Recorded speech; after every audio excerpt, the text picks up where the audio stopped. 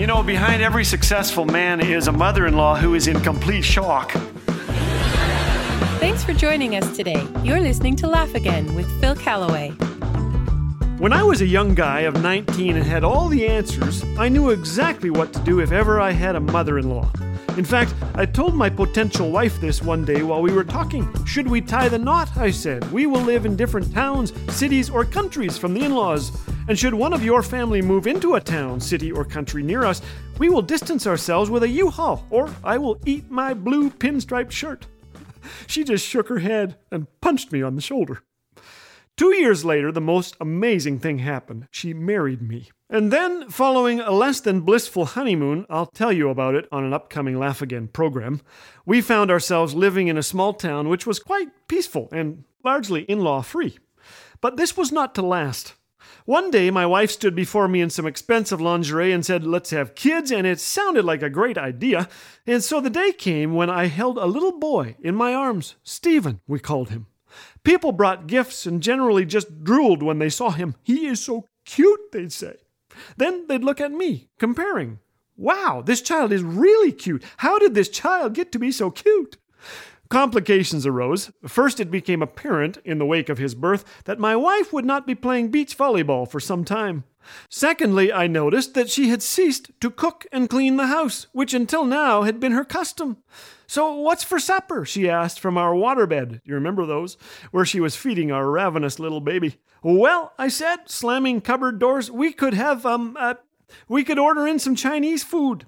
"Phil, we don't have any money. Remember, we spent it on diapers." "No problem," I said, still slamming cupboards. "I'll boil some water and we can, what goes good with water?" Laughter came from the waterbed. "Don't worry," she said. "Someone is going to be here tomorrow to help us out." "And who might that someone be?" "My mother," she said. I always loved mother-in-law jokes, like, you know, the punishment for polygamy? 2 mothers-in-law. I knew there was a plant with sharp leaves known as mother-in-law's tongue, and there's mother-in-law hot sauce.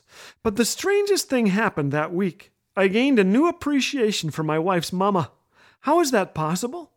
3 things happened. First, I watched her peel a squealing newborn from the arms of a rookie father and rock peace and serenity into our home. Second, she served me some of the best ham and roast beef in the history of the universe. The laying on of dinner, I called it.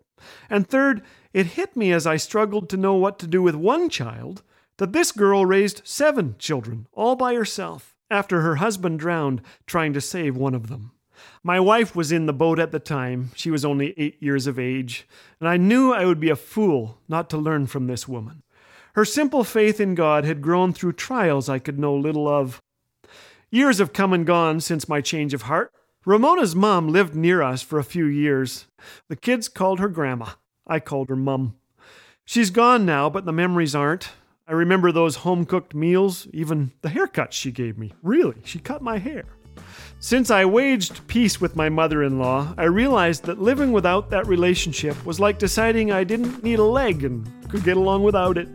Oh, sure, you may learn to walk again, but you'll always be missing out on something. Jesus said this in John 15:12, "This is my commandment, that you love one another as I have loved you." We would do well to follow his instructions, no matter who comes through our front door. It may have cost me that blue pinstriped shirt, but I wouldn't want it any other way.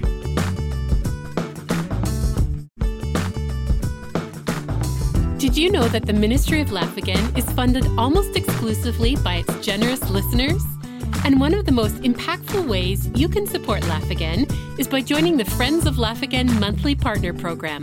By committing to a monthly gift, you'll help amplify these messages of hope and joy to hearts and homes that so desperately need them. To learn more about becoming a monthly partner, visit laughagain.org. Laugh Again, truth bringing laughter to life.